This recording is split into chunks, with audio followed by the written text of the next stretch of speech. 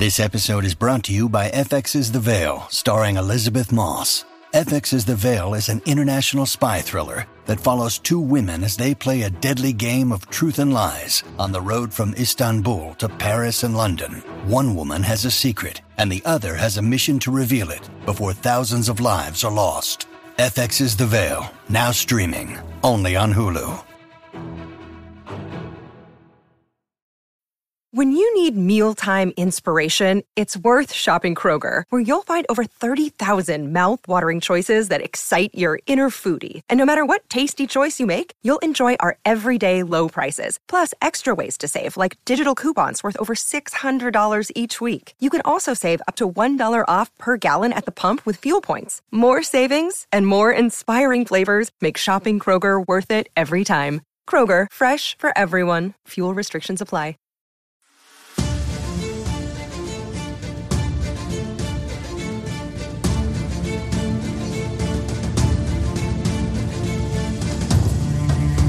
From the southernmost point of Dorne to the lands of always winter, and what is west of west and the shadows and east, this is Casterly Talk, living in that west of Westeros world sometimes. Hey everybody, we're here for another Game of Thrones rewatch, a look back at an episode in the show we all love. Sometimes you love to hate it or love to fight it. I contend that's still passion. We are now here looking at Season 3, Episode 6, so the 26th overall episode in the series out of 73. This is The Climb. As we always say, if you are, for whatever reason, watching the show for the first time, not this show, but Game of Thrones, and you are following along with me, I do get to not only spoilers for the episodes, but plots and scenes and characters and episodes to come. We talk about that. So just be warned. We love this focusing on what the episode was back in the day. I love diving into the themes and lessons the episodes present. We'll do that as always. But starting with last week's episode, I really also want to take some time to look at the episode. What was my thoughts then? What is the legacy episode? What is it known for? And kind of celebrating the episodes and that way as well. So this episode, The Climb, was originally broadcast on May 5th, 2013. Alec Sakharov, I added an A at the top. That's my bad.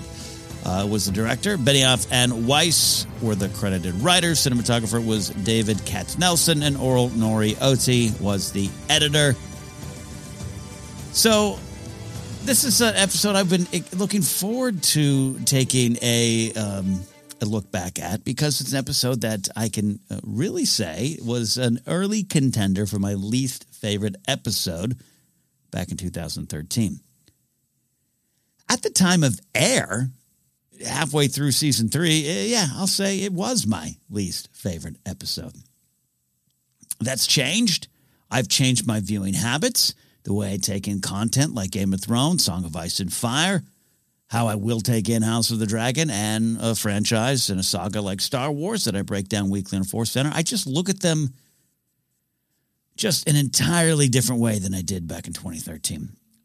I was plot heavy. I was dancing on the surface of the show, trying to figure out the big, well, what if this happens, and who will be on the throne, and all the things that are fun that kept bringing us back every week. And still, mentioning House of the Dragon, I'll be wondering that too. Plot points. What's happening next? What's going to happen? But I take everything in now on what I hope is not even necessarily deeper level, just focusing on what the show is communicating in that particular episode. So with that said, I look at The Climb a lot differently now than I do then. Also now I have the benefit of the show wrapping up, and little scenes, little moments. There's a necklace moment with Sansa in this episode that meant nothing to me in 2013, but now means a lot. Originally, this episode was the second week in a row of just kind of moving pieces around the board and slowing down to analyze our characters, which is not new to Game of Thrones. But it's important to note that the fourth episode of Season 3, as we've been talking about, and now his watch has ended. It ends with Dany's big Dracarys moment, big reveals. And episode 5 has the big Jaime Lannister, Brienne of Tarth bathtub scene. You get that perspective change on Jaime, the information, blah, blah, blah, and it's big. It's not Dracarys big, but it's also big, and you're sitting with that. You're asking yourself questions about that. It's roaming around your head. Jaime's point of view is now living rent-free in your soul. So this episode comes along, and it's about chaos. It's about the climb. We're going to talk about that. But there's a lot of pieces being moved around, a lot of things being put into place for characters that it's going to lead to bigger things, and it's like a second half kickoff here to get us to the second, get us through the second part of season 3. Makes sense. All that makes sense logistically, writing wise, structure wise. But when you're watching it, you're going to feel that. And I think this episode, because chaos is a theme, and that runs all through it, there are a lot of scenes, characters, almost like one-offs. It's a roll call at time. Again, it's a bit of a resetting of the board, which is great. It's needed. 5.5 million people watched this episode in the first run, which was the highest mark yet, and was the 4th straight week that Game of Thrones set a record for itself. It kept breaking its own records. I think the previous week we talked about 5.3 million. So now we're at 5.5 million people are watching. Season 3 is picking up. And I was looking at some analysis on one of the Ice and Fire wikis there. I think it was just the straight up regular Game of Thrones wiki. And whoever, a lot of people can change those wikis, so I don't quite know who to give credit to, but they pointed out correctly that the next episode, next week, which was the Bear and the Maiden Fair, which is a great episode, 4.8 million. We did not retain, and that's often not a reflection on episode 7, it's a reflection on episode 6. I no longer consider this one of my least favorite episodes. No, I absolutely love so many things in here, and we talk about what this episode is known for. But it also just... here I am. I after episode 4 and Dracarys and the Unsullied marching out of Astapor, I wanted Dany to get on a series of ships and head to King's Landing right then and there. I wanted action to happen right then and there. And, that's not how it works, especially in these mid-seasons here. This particular run of Game of Thrones, season 7 and 8 start to pick up. But I think that's because, for me, a lot of things were settled. Let's get to it. Let's get to the fighting. I would always argue in season 7 particularly, I didn't want to see Davos and Jon Snow in a boat for 3 weeks. Let's get to where we need to go. But we don't need to get to where we need to go in season 3. The show can take its time, and patience is a lesson. And we can debate season 7 when we get there. I am never going to argue with wanting more of Game of Thrones. Another episode per each season, 7 and 8, would have been great for me. But here we are in the middle of season 3. Dany's burnt down the slave traders, at least in one city, and we're ready to go. And this episode was not ready to go. This episode was having us slow down and analyze our characters, and analyze, quite frankly, what the show is about. This is for the throne. This is the Game of Thrones. That's the marketing.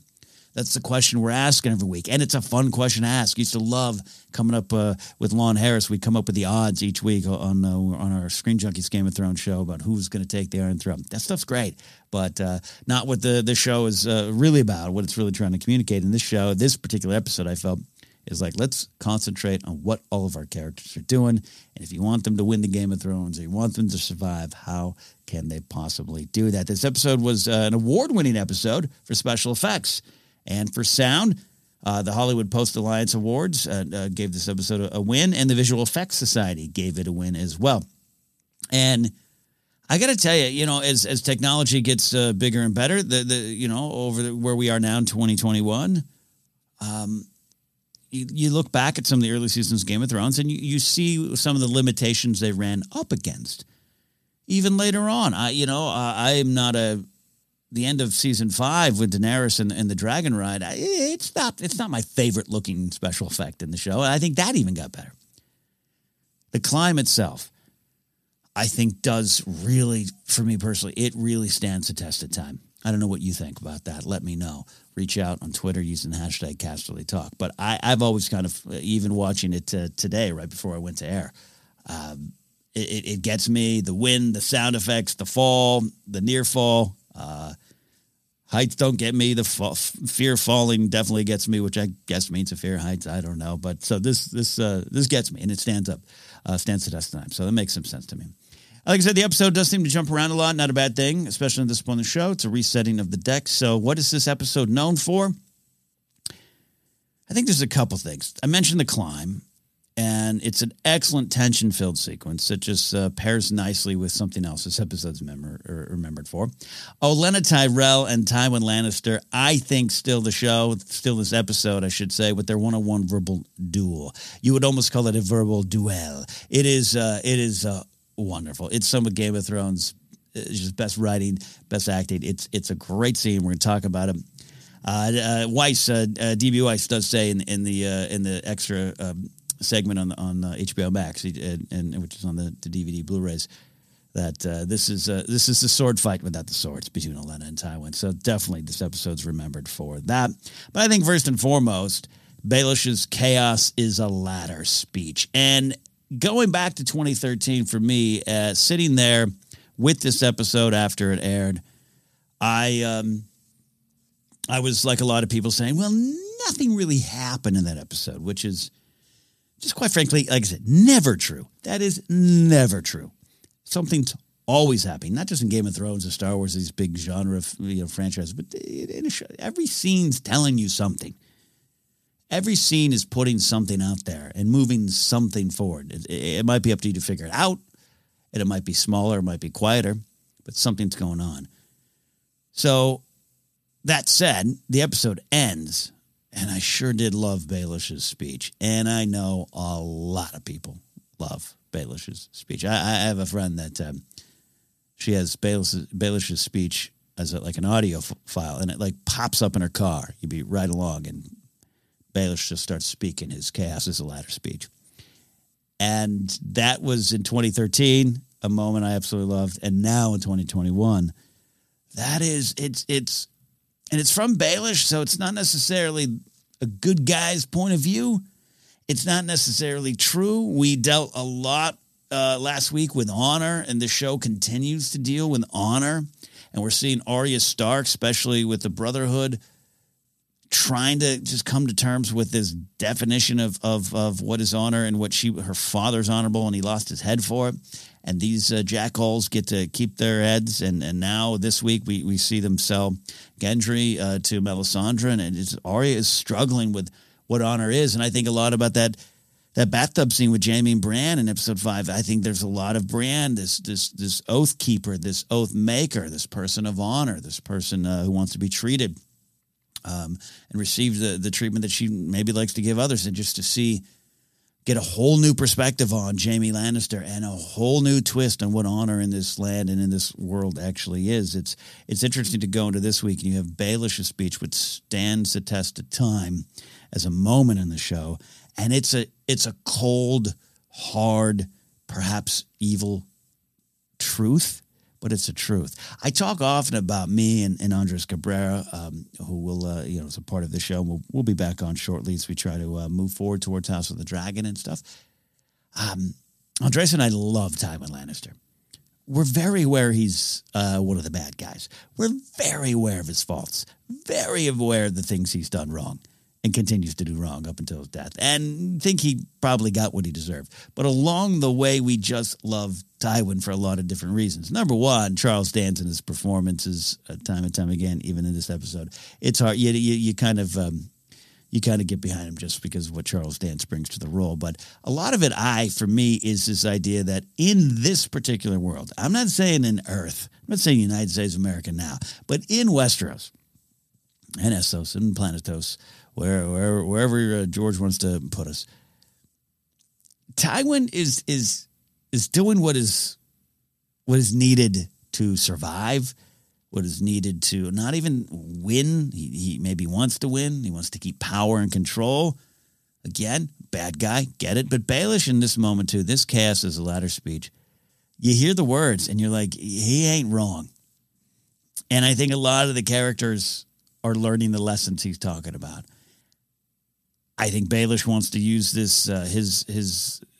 His climb is about a form of power, a power he's not going to do good things with. I think if you can climb and get to the top there and you have that power, and power is something you can use to protect those without it, is something that was just said in Star Wars Visions, if you're watching Star Wars Visions, and that's a line that stuck with me from the Elder Star Wars Visions episode. I love that line, and that's... So the climb itself isn't necessarily bad. It's not inherently bad. It's not inherently good. The climb is the climb. And what you do at the end of that climb, if you survive it, is maybe where honor comes in. That's just food for thought. Beyond the walls of Game of Thrones here. Impact on this story, like I said, this episode does move pieces into place. It does. That's a fact. But as I did in 2013 and maybe over the years even, looking at this particular episode and just writing the episode off as an episode that just moves pieces into place, I think for me, I'm saying this to myself. I'm not saying this to anyone out there. I'm saying this to myself. It's kind of the wrong take. A lot's going on. A lot of things that are foreshadowing things with more meaning that we love to talk about. Sam and Gilly, we got that scene. He reveals he's got this dragon glass dagger. That's going to come into play, not just real soon for him specifically, Sam the Slayer, but also we're going to see what that means going forward. It's going to have a lot to do with the show in season 7 and 8. Roz is killed. Esme Bianco, tip of the cap to her, and her great performance is Roz, taking a one-off character and turn it into a regular around these parts. Is unfortunately killed. We don't really see it. Not that I would have wanted to, but she's killed at the hands of Joffrey, and we are spinning off wildly towards Joffrey's end. Not a lot of Joffrey in this middle section of season 3. But everyone else is kind of reacting to him, right? They're taking actions maybe against him. They're plotting against him. Yeah, I would even say Tywin is here to get control of Joffrey. Joffrey is still kind of the center of a lot of people's stories here and quests. And to actually see this is up until this point, again, he's done a ton of things. But up until this point, he's an angry, evil boy ripping wings off bugs. Not good. We don't like that. There's an indication of deeper problems. But it's just been that. I don't want to say he's been harmless, but it's just been that. I mean, his actions have led to the death of people, let's be clear. But we have Tyrion learning in this episode that it wasn't Cersei that plotted to have him killed in the Battle of Blackwater Bay by Sir Mandon Moore. It was Joffrey. And we hear that, and you think it's Joffrey. Wow, Joffrey was willing to go that far to have someone else kill his uncle. And then this episode ends with Joffrey doing this horrific murder of Roz. So now we are fully aware. We are spinning and spiraling towards Joffrey's end, and perhaps it's something we want. We have got, in terms of foreshadowing things with more meaning, just the impact on the story. Big ones with Robb striking a deal with the Freys, those wonderful sons, Black Walder and his brother coming in here, and Robb, we know his fate is sealed. Jaime being released by the Boltons, and even Jaime kind of asks Roose Bolton here, why, you should send me to Robb. You haven't. Why? Instead, you're here watching me fail at dinner. Why? That is a big clue. I don't know where you were in 2013, if you were a show-only person at that point. I got to admit, I don't, it wasn't that I thought Roose Bolton was a nice guy. It's just misunderstood. He never did sit right with me, but they do a good job in season 2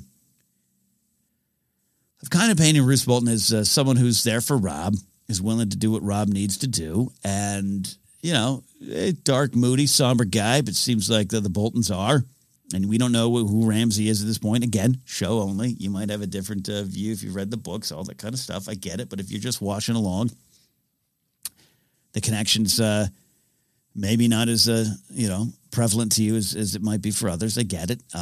Even though Roose in season 2 says some big clues of what he's going to have his son do. But it's this episode that, now it has an impact on the story going forward. Now you're starting to really see it. And now you can look back. If you miss it, you can still look back at the stuff going on with Roose in this scene. And I love Melisandre showing up to meet with the Brotherhood. It's this kind of, almost this random one-off kind of interaction there. Talk about some of my favorite scenes, but Melisandre and Arya, eyes you'll shut forever. We'll meet again. Melisandre, just telling Arya about all the eyes she'll shut. Clearly, after season 8, has a ton more meaning. You can argue, was this how far back was this meant to be? I think it was a bit of an adjustment, for sure. But I think it lands, and I think this is what we're doing. We're going back, and for me, 8 seasons completed. I look back at this episode, this moment, and it's fun. It's fun. It's not even that it means more now. It's just fun to see, and fun to see what's coming. So that's there. And also Mel, there's some other stuff there, small moments. Roose Bolton saying, I don't partake of the alcohol.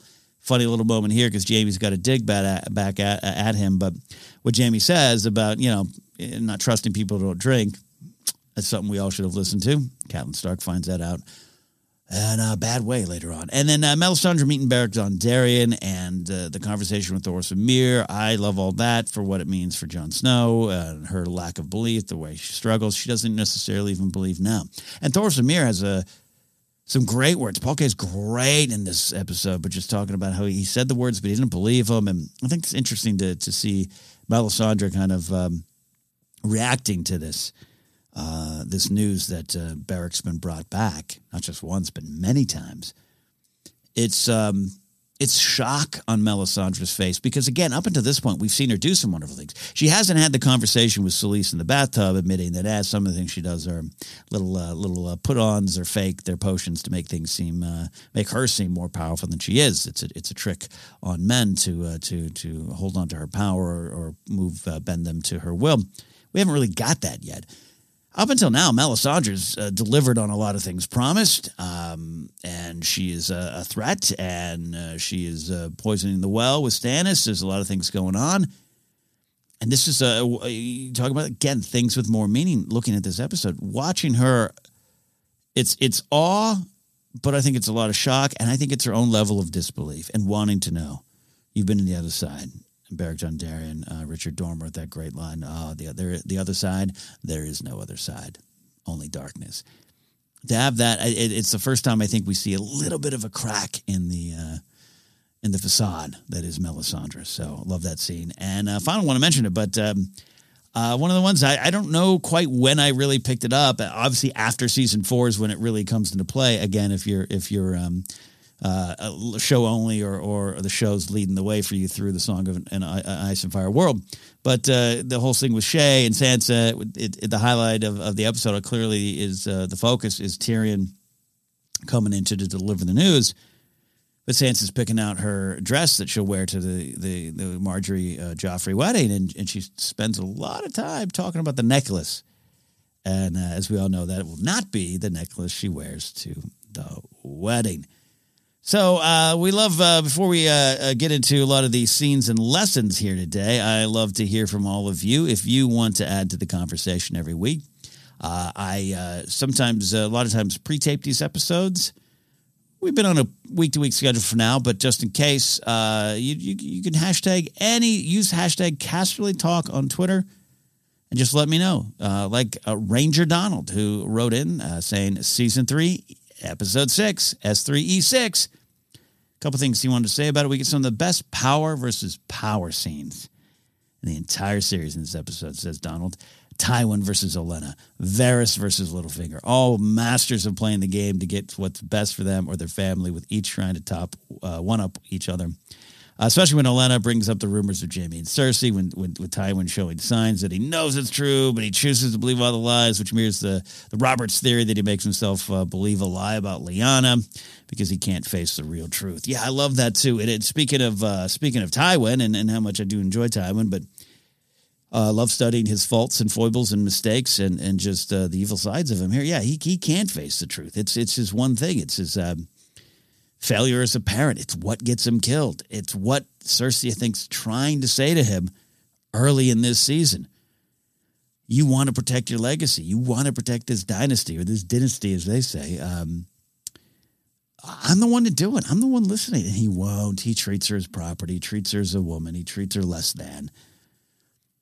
He protects the name, but it's the Lannister name, not the names of Cersei, Jaime, and Tyrion. He doesn't care one word, one bit about them. It's the name, the house that Tywin's protecting. So he just cannot face the truth. I've always taken it that Tywin deep down knows. I think Cersei says that directly to him later on, but I've always taken by this time, he just can't deny it. It makes probably too much sense. But it's also not just a denial of a truth. It is something that he can't. He acknowledges with Olenna. All right, great, Olenna. It's true. But what does that mean? That means Joffrey's not the king, which means your Marjorie won't be the queen. So what are we going to do? Which ties again into some of the stuff with Baelish at the end. What's the realm? What is the realm? We tell us the story of Aegon melted down thousands of blades to make this throne. It's 200. Now, that is show only, we know. In the book, it's described as the throne is high above, and it is 1,000 swords, which is fine. I think that would have been maybe fun to see, but it would not have been practical for the show. It would not have fit into any budget constraints. And I think this episode, almost a side tangent here, I apologize, but I think Baelish explaining that the show throne is very different as described. It's similar to how this season starts with Cersei talking about Tyrion's nose, because in the book his nose is pretty much off, removed. He's more hideous than you can imagine, and they're not going to do that on the show. They're not going to do that with Tyrion, with Peter Dinklage. So she addresses it. Oh, I heard you lost your nose. It's not as bad as I've seen. I love when they kind of play with it. They did it with Sir Barristan Selmy last week, right? The head of the Kingsguard should be on the small council. That's the way it's got. He's not on the show. So they use that and they spin it off into a great little plot point with Jorah, who now knows maybe Barristan doesn't know his secret, that Jorah was once a spy for Varys, spying on Dany. So I think the show knows it sometimes has to do different things than the books. So how can you spin that off in a very productive way for your story? This is one of my favorite examples of that. It's not 1,000 blades. It's probably not even 200. But this is the story we tell ourselves. This is the lies we believe. Varys has this thought that, without those lies, we have chaos. We'll get to that. But you have to hold on to this. Everyone's holding on to this. And it's not necessarily a great thing is what Baelish is saying. And I think Tywin is holding on to the lie he's telling himself. He has to. He has to for a lot of reasons. So power versus power. Varys, Littlefinger, Tywin, Olenna. There's a lot of one-on-one scenes in this episode. So let's take a quick little pause. If you're watching along on YouTube, cheers to you. Let's talk about some themes and lessons here in episode 6 of season 3, The Climb in Game of Thrones.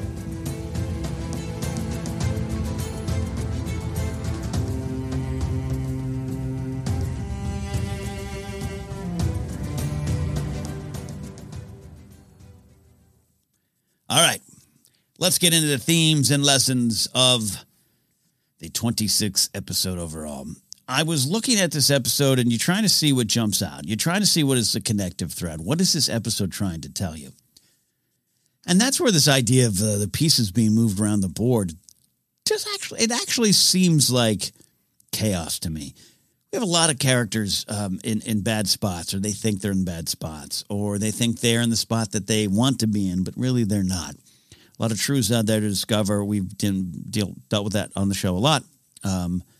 We know that, what's really inside you, who you really are. Big themes all through Game of Thrones. But this particular episode, it's called The Climb. It's not called Chaos. It's not called Chaos as a ladder. It's The Climb.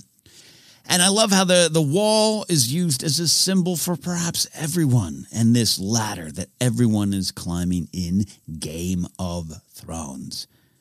There's themes to be found within that, but Sam and Gilly start us out. Sam is adorable in his own way, reveals he's got the dragon glass, he's got a blade to slay a dragon, essentially. It's a fairy tale, doesn't even know it's real, but he has it.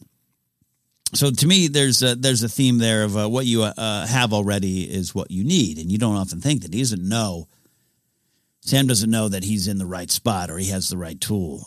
He's still got to find that out. But beyond that, though, Gilly is saying, is the wall as big as they say? They have a conversation about the wall. We also jump from that to a verbal duel with Mira and Osha. And they are in a spot where they need to work together because they are all they have. There's chaos amongst them. Mira and Osha are having a fight. They're not getting along so far. We know that. But Bran says at one point, we can't fight each other. We'll never make it to the wall.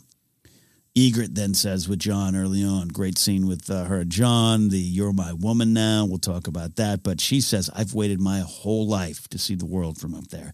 The wall is this episode because the climb of the wall, getting to the wall, on the other side of the wall, Jojen has a vision of Jon Snow. He's on the wrong side of the wall, surrounded by the wrong people. Chaos is looming, but that climb, the wall, is big in all the stories here. It's this virtual wall, if you will, a metaphorical wall. But we also have the actual wall to climb. And I think out of this episode, out of this first scene, Sam and Gilly being the first scene is a really interesting, very quiet scene. It's a very small scene. They don't even move, right? Talking about moving pieces for this episode, they don't even move. They're right there. They're at the camp. They don't get moving until next episode or the next time we see them, right? But this is this fact that you are already where you need to be. You're already on the direction whether you feel it or not. Now, Sam knows the need to get to the wall, but he's going to find out he gets there for a lot of different reasons. So I love that there. I love that stuff. Again, it's small with Mira and Osha. We don't get a lot with them, unfortunately, but I love that scene, and I love just Bran putting it out there. We can't fight each other. What you have, us, it's already what we need. This is all we need. There's this theme again. Now, Ygritte and Jon, great conversation. Great conversation about their budding relationship and things in the past, I guess you could say. I see this, again, going to this idea that this is all... It's all chaos right now. Everything going on is chaos. Everyone is all over the map, literally. And you got to, if you have this question of, hey, are you aware that you already have what you need on the path? I see Ygritte. There's a lie she's probably telling herself about Jon, but she addresses it. And because she addresses it, I don't think I don't think she's believing in the lie. I think Ygritte sees the situation. She wants to use it. Don't ever betray me. But Jon kind of can't see it. Jon's still on his own hero's journey. It's interesting. And these are nothing I'm saying here is fact. This is just me looking at the scene and trying to engage with it here. On the surface, the plot of it is Ygritte knows he's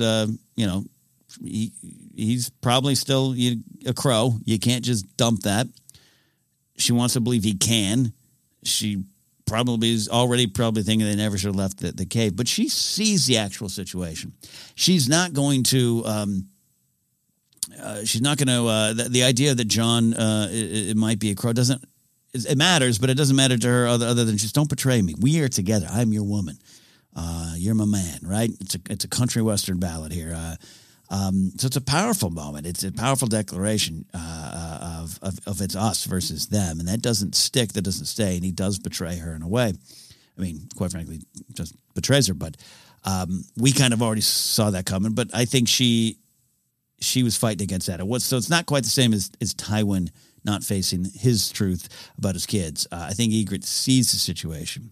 Tormund has that great line about sink your metal deep and make sure it holds before you take your next step. That's something I think Baelish would actually really respect if you're looking at the wall as a symbol for what everyone else is doing it. And Baelish believes the climb is the only thing that's real. This is great advice. It might be chaotic, it might be dangerous, but when you make your move, sink that metal deep to make sure that's the right move, and then make it. So I think it does kind of tie together a little bit there with Ygritte seeing the actual truth of the situation. But maybe she doesn't have a grip on what to make, what to climb up to next. They're going to find out that once they get to that wall, it's a dangerous climb. I love all the stuff going on here with the Archer and Arya. Arya learning to, learning a little bit better, but Archer telling her you're not as good as you think you are. Your eye knows where it wants to go. Trust your eye. I love that just as a little bit of a life lesson and everything that's going forward. And if you're talking about the climb and you don't know the climb's not clear, you want to aim. You want to know exactly where you're going. Sink that metal deep, yes, but sometimes you're not going to know. Just trust your eye. Don't aim. Just go. But this leads into the great scene with Melisandre showing up, and you feel for Gendry here. But there's also another example of someone who has more than he needs. He just doesn't know it. He's not aware. The Brotherhood is climbing in the chaos too. This idea again, chaos running all through this episode. I love this idea of the Brotherhood doing something both for the Lord of Light, but also for gold. And that's what's real. Everything else they probably consider an illusion, but the gold is very real. Side conversation on this here is this idea of the Lord of Light.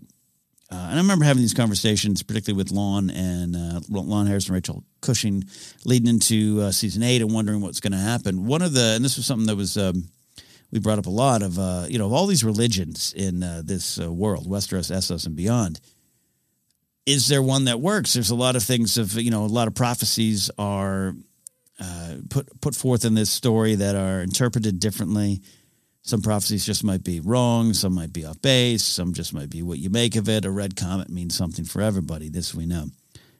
But the question always came back to the idea of, is the Lord of Light, is R'hllor, is this religion, is this the one that might actually be true? I think you could point to some stuff in the past with the old gods and the children of the forest. Yeah, but it's so far gone. Who knows about that there? Who knows if those powers still exist if they do at all? Magic has returned to the land. Magic isn't necessarily religion. It's not necessarily a god. The Lord of Light seems to be the only one delivering until I think the Night King emerges. And then that's the story. It's the War for the Dawn right there. So I love this particular episode. If you want to get deep into the religions of Westeros. And as I always say, I recommend going to some of those other channels and podcasts, History of Westeros, all this kind of stuff. Look for them on YouTube that probably, have spent a lot of time diving into the religions of Westeros and what is true. I've always believed the 7 gods, not true. 7-pointed star, the new gods, nah. I don't believe them for a second.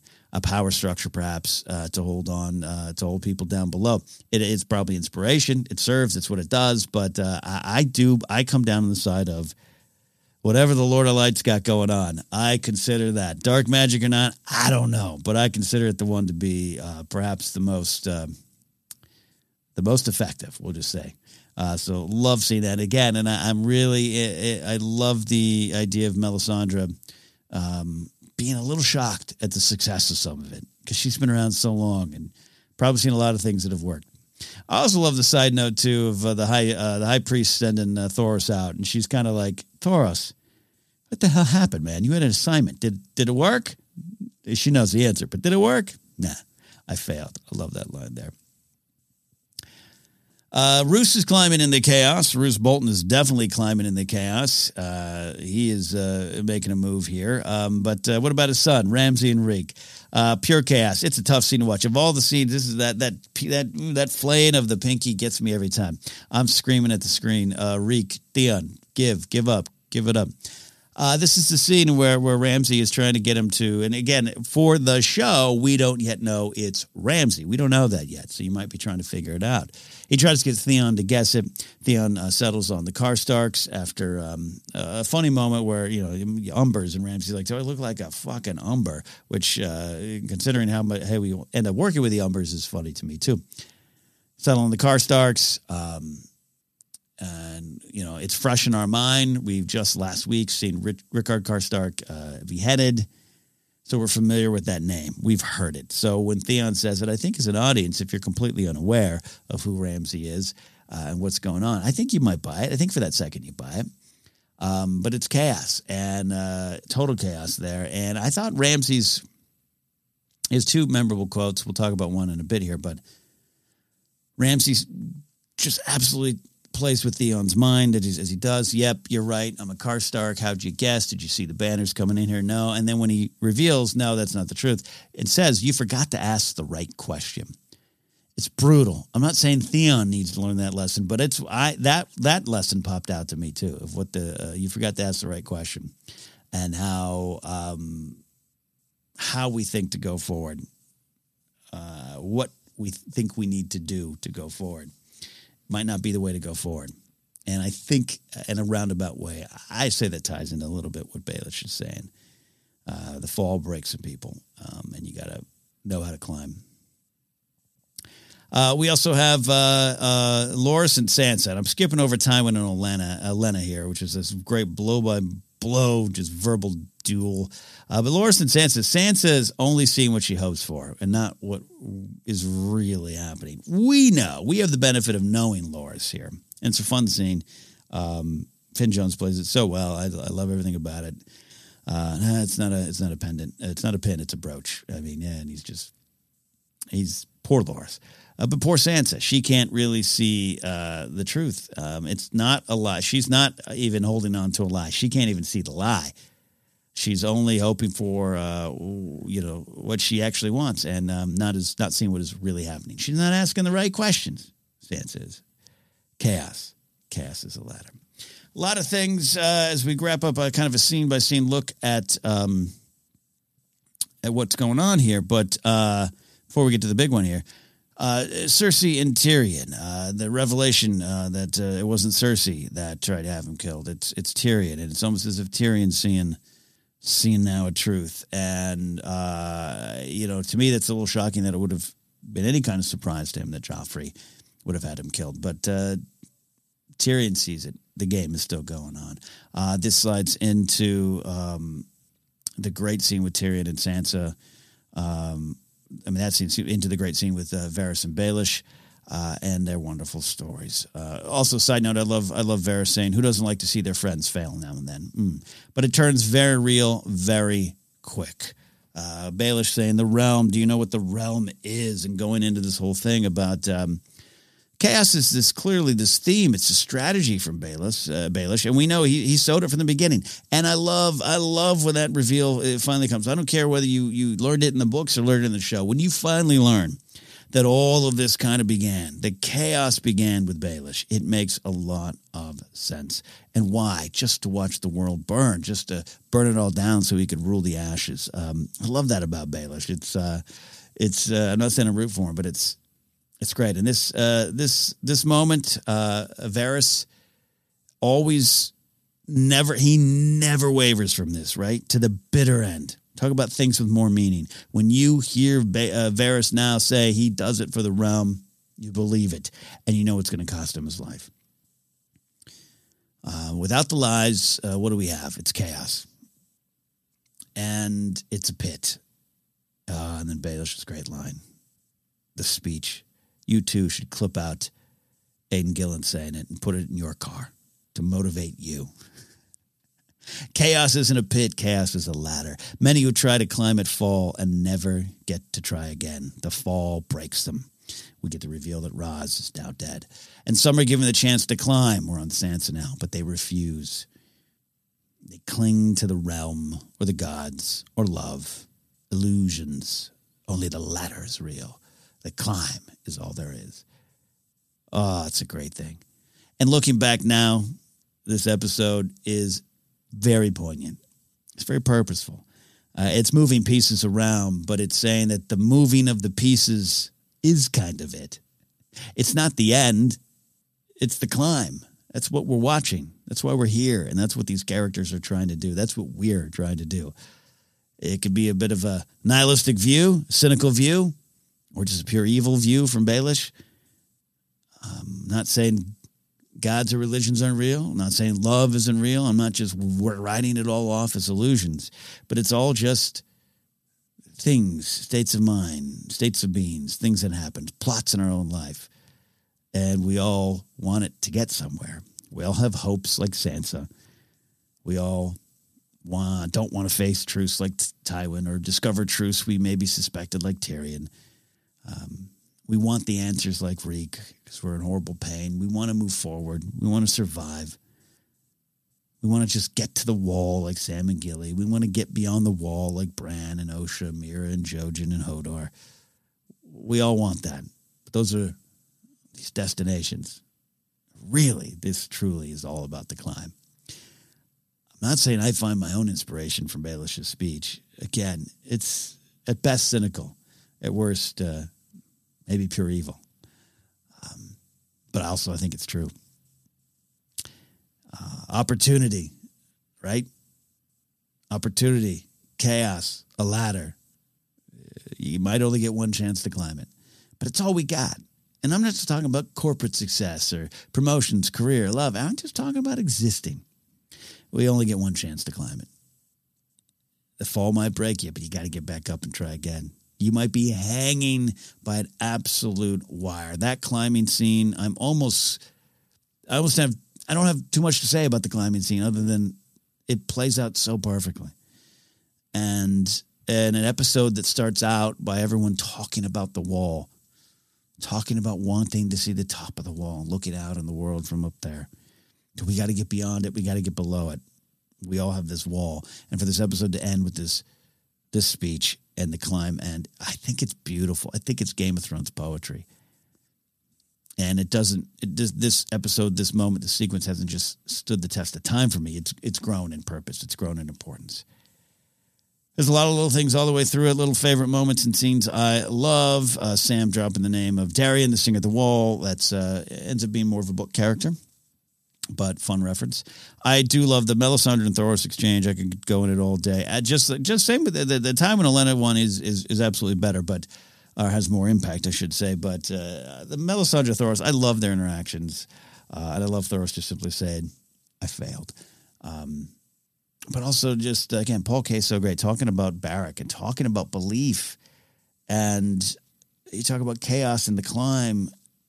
Thoros has got all these things in his head. He's got the right words to say. He knows it. He just says it, but he says in this episode, I didn't say those words because I knew what I was doing or believed. He was my friend, and he was dead. I find that scene, I find it moving, particularly moving, quite frankly, with Thoros. And speaking about why he did it and the connection. And maybe later on, Melisandre, why is she doing it?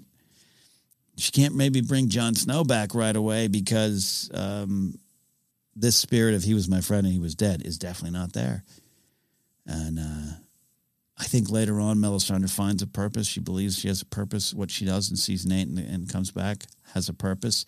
And perhaps some of this scene maybe clicked in with her. Maybe. I don't know. We would be remiss to not discuss Ramsay Bolton saying, if you think this has a happy ending, you haven't been paying attention. That was a line that became very popular right away, but also was a line that was often used going out into season 6, 7, and 8, particularly season 8. And I think particularly coming out of season 8. If you didn't enjoy season 8, if you didn't enjoy that it didn't end with a big happy party with peace across the land, a lot of people went back to this line. Funny little moment. Edmure's reaction to the wedding arrangement, him now having to marry a Frey. We know that's not going to turn out good for anybody, but just great reaction there. So clueless. And then in that whole scene, the Blackfish, Brynden Tully, the lords of my fist are about to compel your teeth. Love that one there. We always like to highlight episode stars, so let's highlight Charles Dance and late Diana Rigg. Tywin versus Olenna Tyrell, the Queen of Thorns, versus the powerful Man of Gold. Man, God, it's just the best. And she loses this round, but she's going to get a big win pretty soon here. Tell Cersei it was me. I love everything about it. Watch that scene over and over again. It's a jab, it's a jab, it's a jab. And it's all these truths. And then they too have to kind of... They have to use the lies, right? They're afraid. I wonder what Baelish would say about it. And Baelish is just eating it all up. This we know. Varys talks about without the lies, we have chaos, and chaos is a pit.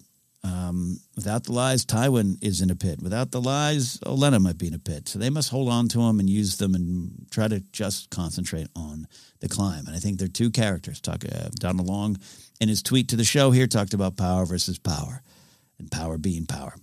I think both these two characters do what they need to do to move forward and show their own kind of power. So that is why it's a great scene. Shout out to them. And we want to do an ode to Esme Bianco, who was, again, Roz. If you didn't follow her personal story in life, she recently revealed a lot of abuse, sexual assault, human trafficking, a lot of things at the hands of her former boyfriend, who we all know is Marilyn Manson. She came out with that, and it not only do I have a lot of respect for her and hope she continues to get the healing she needs. And if you follow her, she has some organizations that champion that trauma recovery and assault recovery and survivors recovery. So, as the Game of Thrones family, we should be proud of where she is and support her on her journey. And she's just she's a wonderful performer. And again, Roz was this pilot episode character. What are we going to do? And she made an impact, and they continued the character. She's not a book character.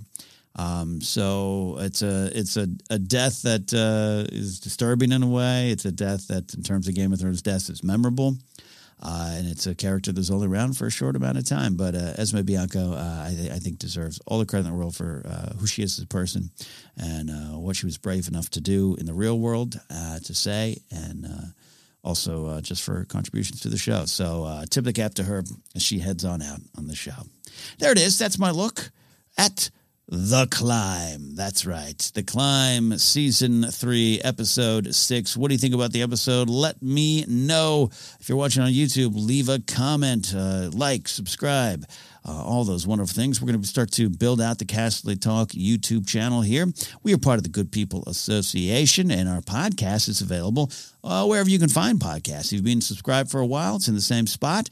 But don't forget, we're part of Blue Wire and the Good People Association Podcast Network. If you are watching here right now in September and October of 2021, we have a Kickstarter going for Good People Association and our board game Futility, the actual game of living.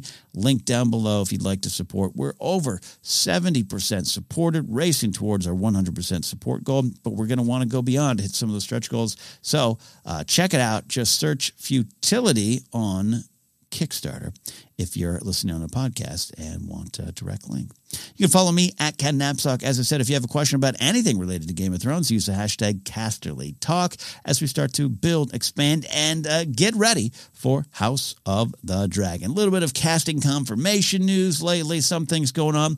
Nothing too giant that I felt deserves special attention, but when some news like that comes out, I guarantee you we will be doing special Casterly Talk episodes, more shows on the way, guests, panelists, all those kind of things. We got it coming here, but you are in the right spot. Talk about chaos out there in the fandom world. It's all about the climb. So climb with us here at Casterly Talk. That is it for this week, my friends. We'll see you very soon. Bye.